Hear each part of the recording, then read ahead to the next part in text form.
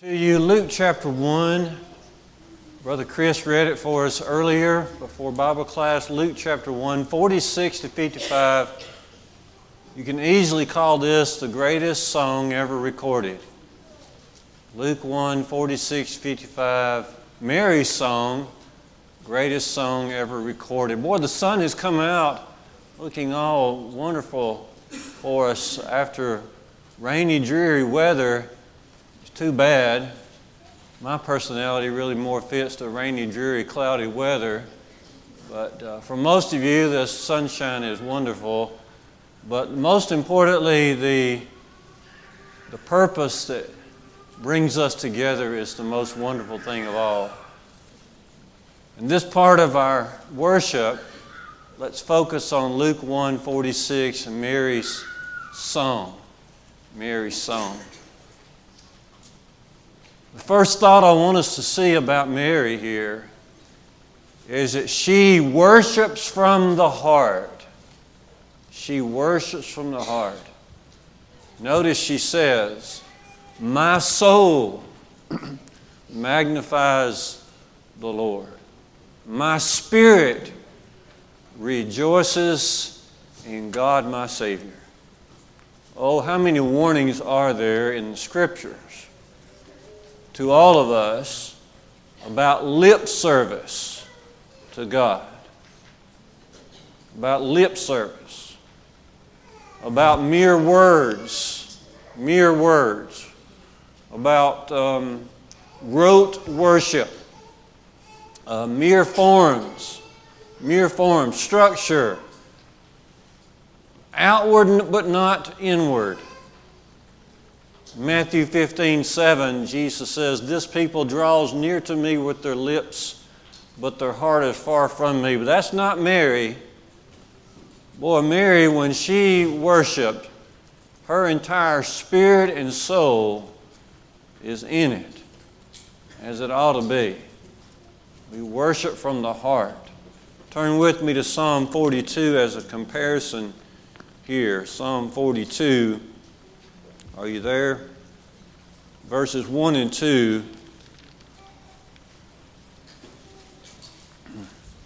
"As a deer pants for the water streams, so my soul pants after you, O God. My soul thirsts for God, for the living God. When shall I be able to come and appear before Him again?" That's the way it ought to be. So Mary worships from the heart. The heart. When did we first receive our soul? Well, way back at conception, when you were in your mother's belly, is when you first receive your soul. Ecclesiastes 12 and verse 7, we usually read this at funerals, but it's very appropriate to read for much earlier in life. Ecclesiastes 12 verse 7, the writer says, "For the dust at death, the dust returns to the earth from whence it came, but the spirit returns to God who gave it."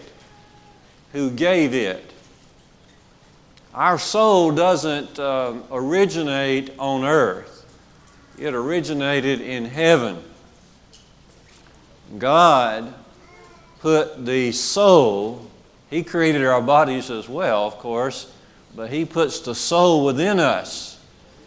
And Mary is using that wonderful aspect to worship the Lord. You see, we're made in the likeness and image of God, Genesis 1:26 and 27, which means we have the capability of digging down deep and thinking and learning and feeling and choosing. And Mary is doing this in her worship to God.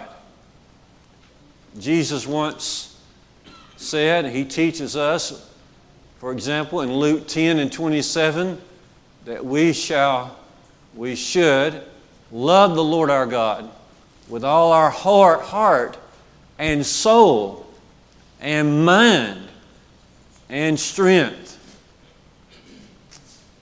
The intellectual part of us, the emotional part of us, the behavioral part of us, all thrown in to worship.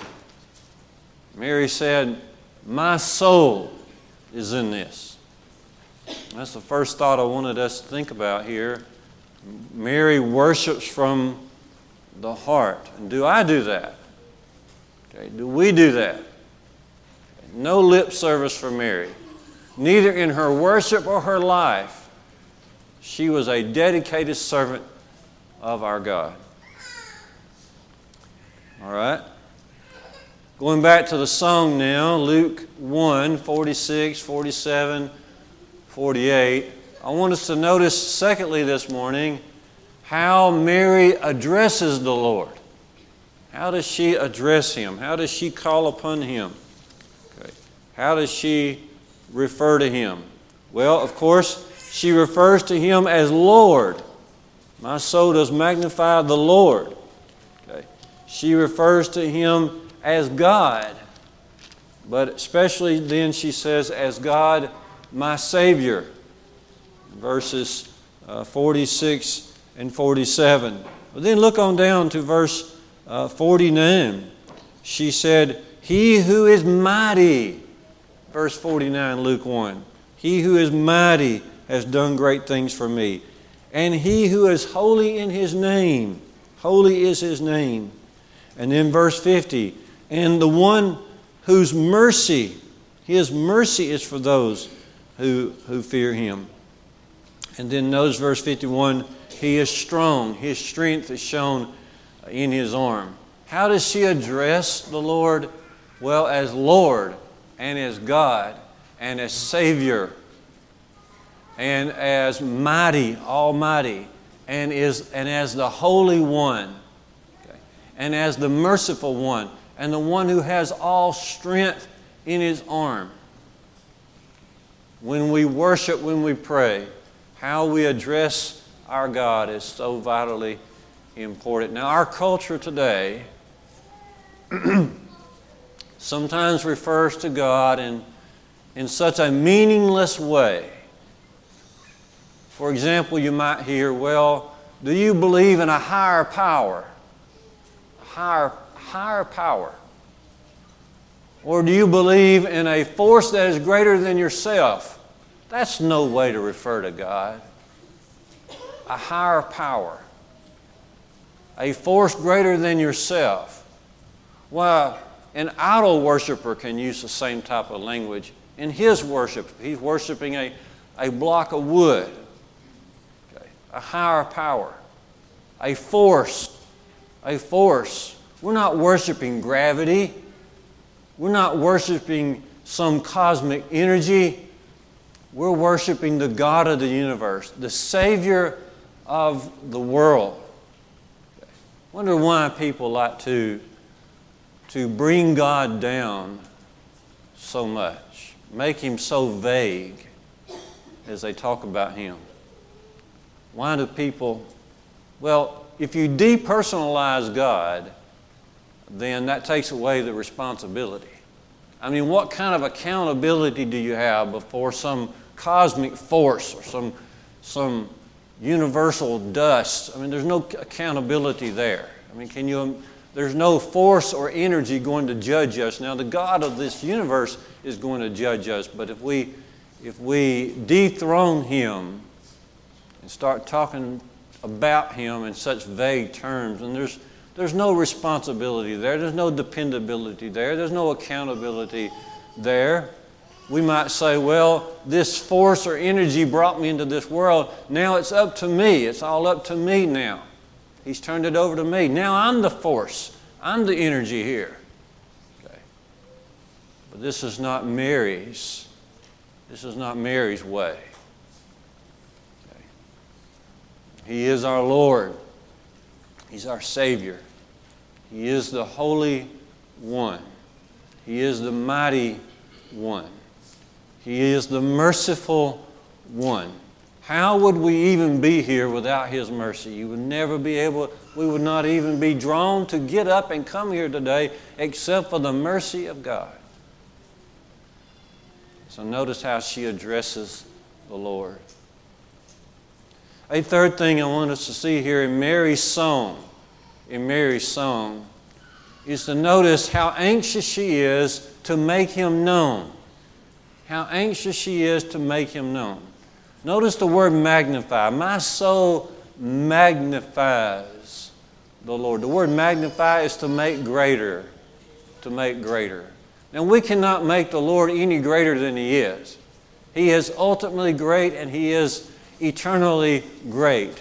What we do does not make Him any greater than He is. But He can have a greater presence in our hearts.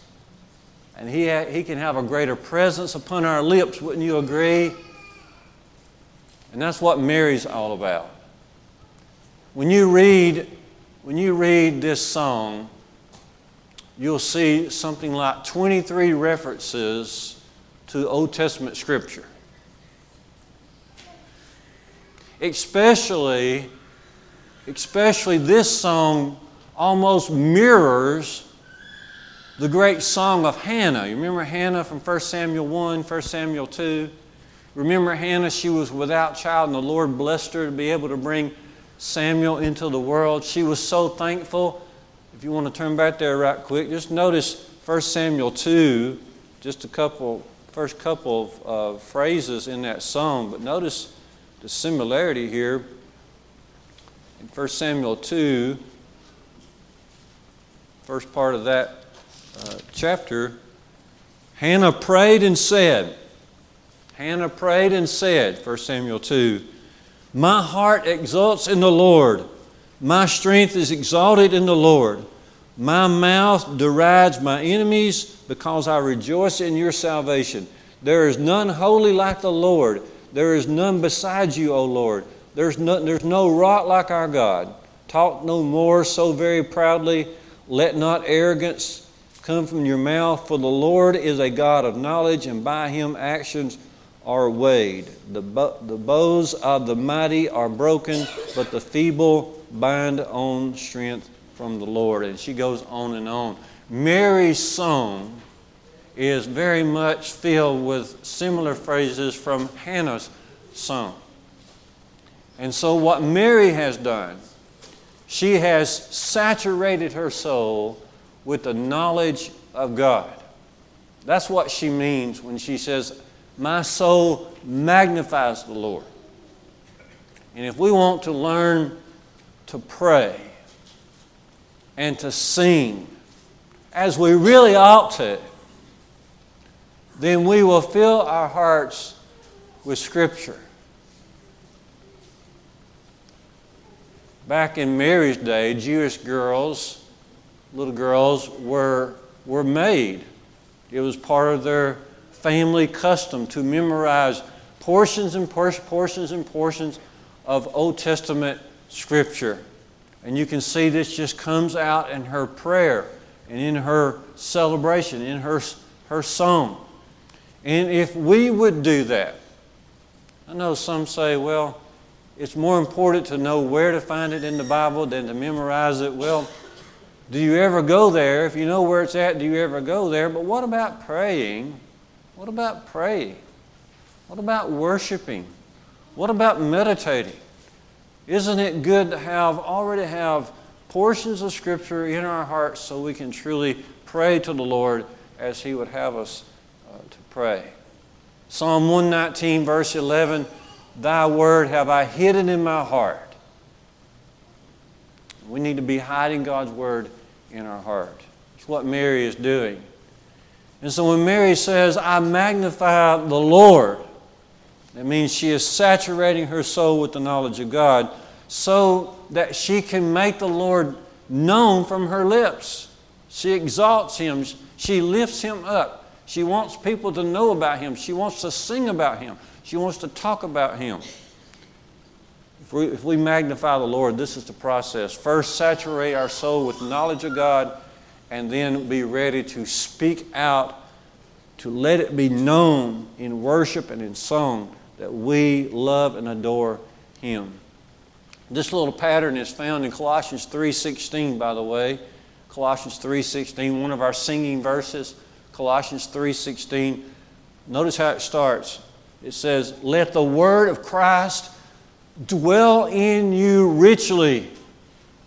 And then he says, "Teaching and admonishing one another in psalms and hymns and spiritual songs, singing with grace in your hearts unto the Lord." But this is the process. First, you fill your hearts with the Word, and then naturally, second nature to you, it will come out in your life and in your prayers and in your worship. It's interesting in our selection of songs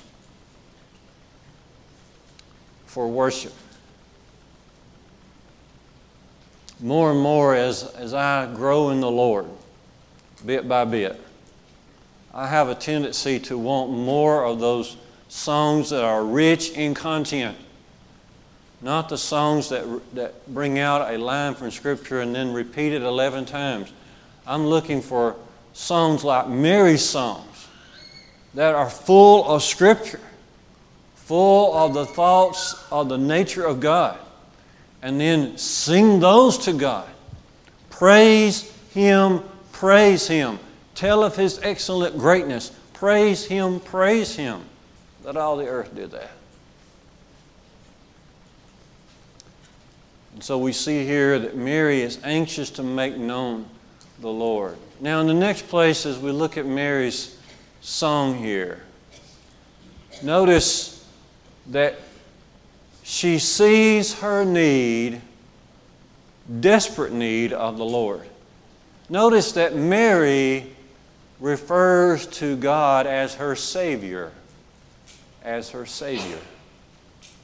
Mary does not look at herself as some sinless person, but she, like the rest of us on earth, she, like the rest of the people in history except for the Lord Jesus, she, like the rest of us, she knew and she knows she's a sinner.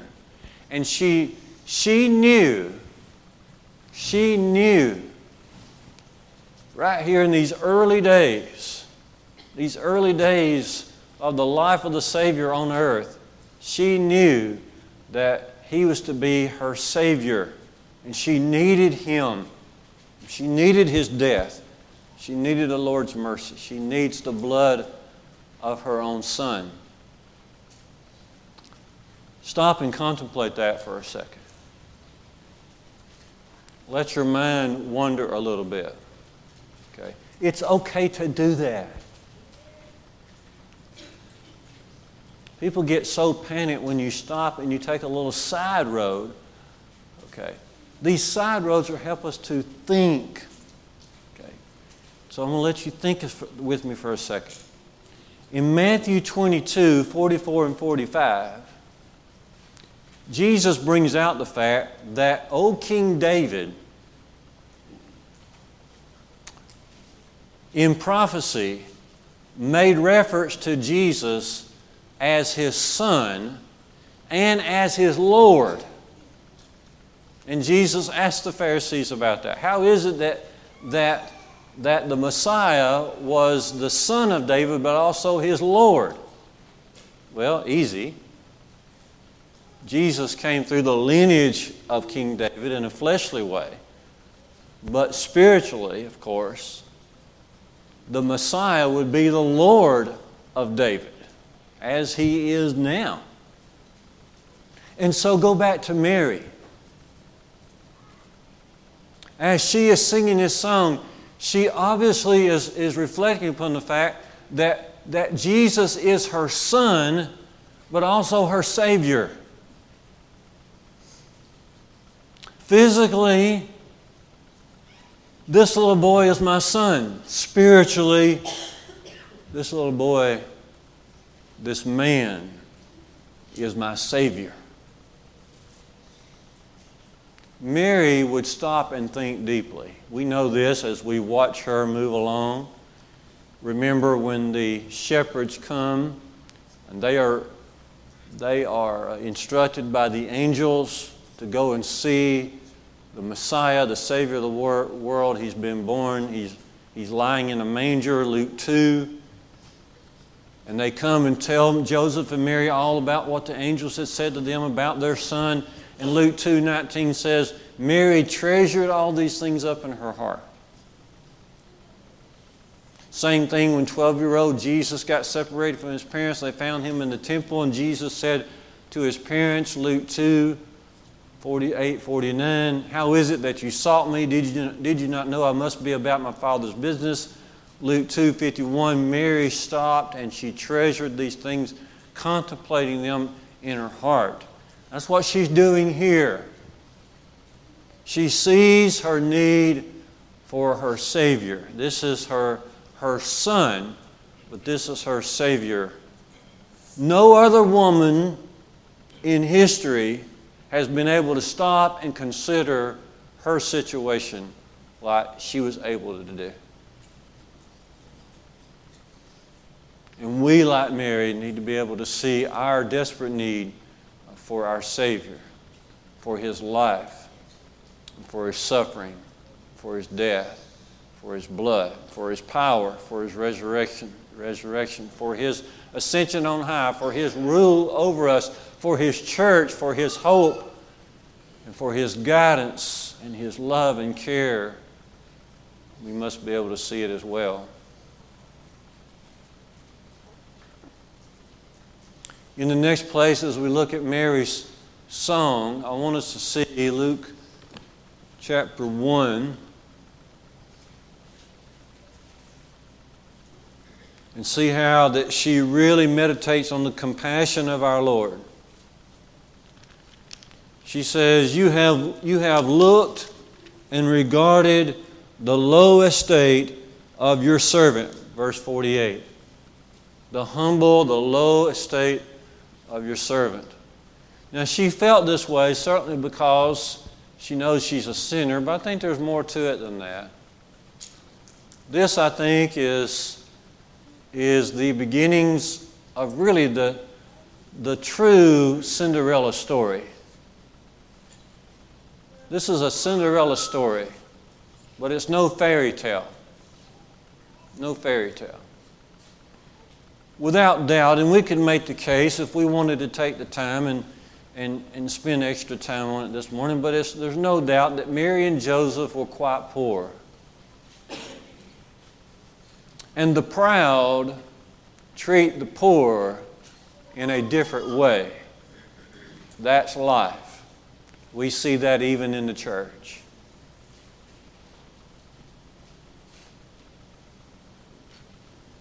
And yet the Cinderella story is that oftentimes those who are looked upon lowly and of less importance will sometimes achieve the very things that the proud are so anxious to achieve.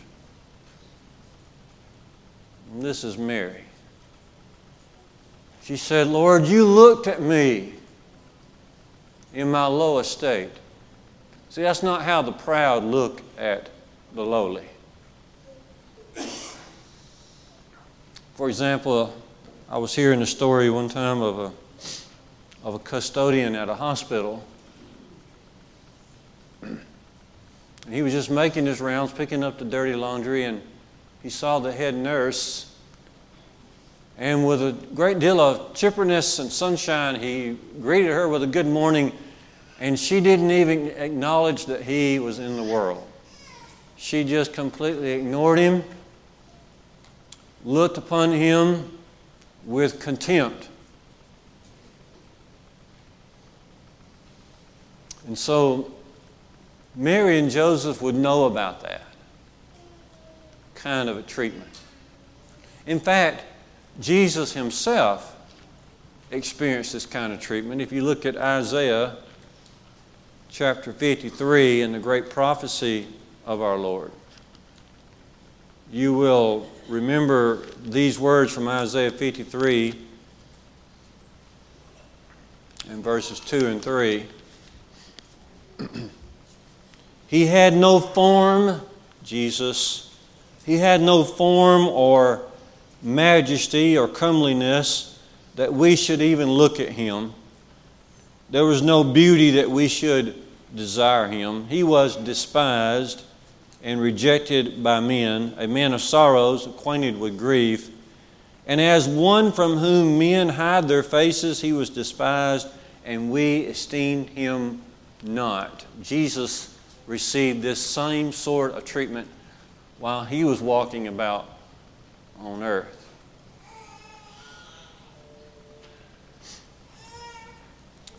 And as we meditate upon this ourselves, we ask ourselves, well, which of these are we going to be? Are we going to be like the proud and look upon the lowly with contempt? Or are we going to, do more like Paul says in Romans 12 and verse 16, where he says, "Do not be haughty, but associate with the lowly, and never be conceited." This is a lot more than just taking food to somebody. This means you treat others better than yourself. You treat others with a great deal of dignity and respect. In other words, you become more and more like the Lord and not like those who treated or mistreated the Lord. Which one are we going to be? In the old movie Ben-Hur, set in the time of Jesus, the slaves were so mistreated. And the particular slave that was concentrated on in this movie, they were being led through a desert-type place, and water was short, and they stopped for a water break, but they wouldn't give it to him, not to this slave. And finally, he falls down to the ground and whispers a prayer to God, just almost giving up. And then the movie shows a man approaching him there on the ground. You don't ever see the man's face, you see the back of his head, and he offers him a cup of cold water. And it's obvious, unless you just don't know anything at all about anything, it's obvious that the man portrayed, giving him the cup of cold water, is Jesus. It's a very touching, powerful scene. And it reminds one of Matthew 10 and 42, where our Lord himself says this, "Whoever gives one of these little ones even a cup of cold water because he is a disciple, truly I say unto you, he will by no means lose his reward." Mary saw the compassion of our God, compassion of her Lord. And she knew it was special. And she brings this out in her song. One other thought about Mary's song here as we move into our further parts of our worship. But notice here that she highlights the importance of fear. The importance of fear. Verse 50, Luke 1, verse 50, "His mercy is for those who fear Him." As we said a moment ago, we wouldn't even be here if not for the mercy and the pity of our God. How true that is. But God's mercy is extended. The benefits of His mercy come to those who fear Him. Not fear in the sense of being afraid of a burglar or being afraid of a ghost.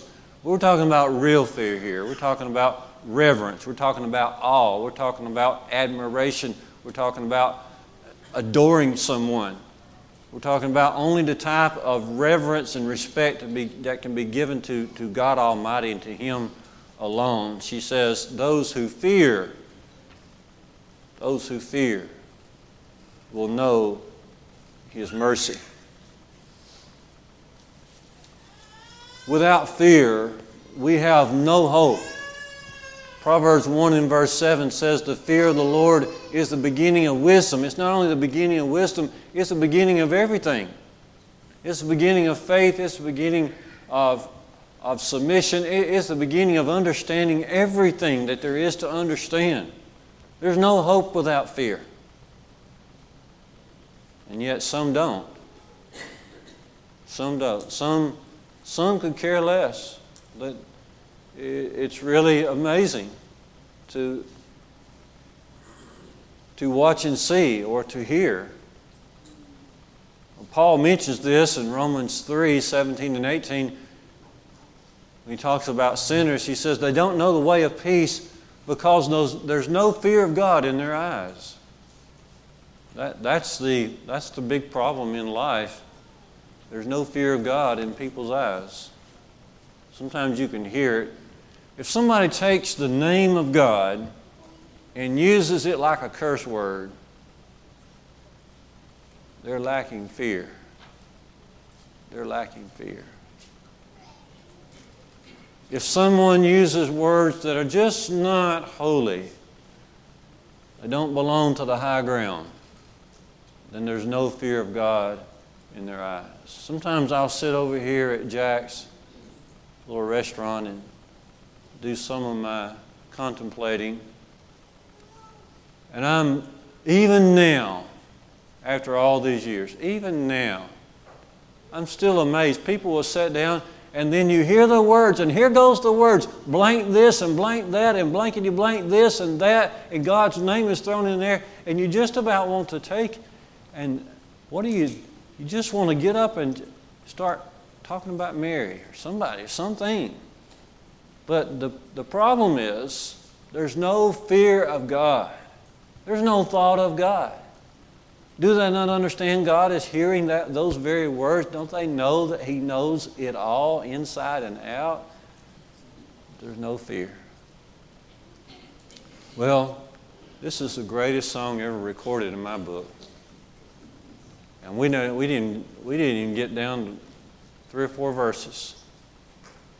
But oh, how Mary inspires us to think deeply about our soul. My soul. What about your soul? What about your soul? It's interesting to trace the journey of the soul.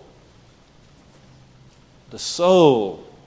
We receive our soul at conception. That soul is housed within our bodies during life. When death comes, the soul leaves the body. On Judgment Day, Resurrection Day, our soul will be joined with a new body. And then there's only 2 alternatives. There's either comfort with God or torments. There's either heaven and paradise or there's hell. The journey of the soul. Where are we? Where are we in that journey? Are we living life carelessly? There are things that war against the soul, Peter says in 1 Peter 2, 11 and 12. How are we dealing with those things that war against the soul? What about our worship to God? What about our service to Him? We invite you to the Lord this very morning as we stand and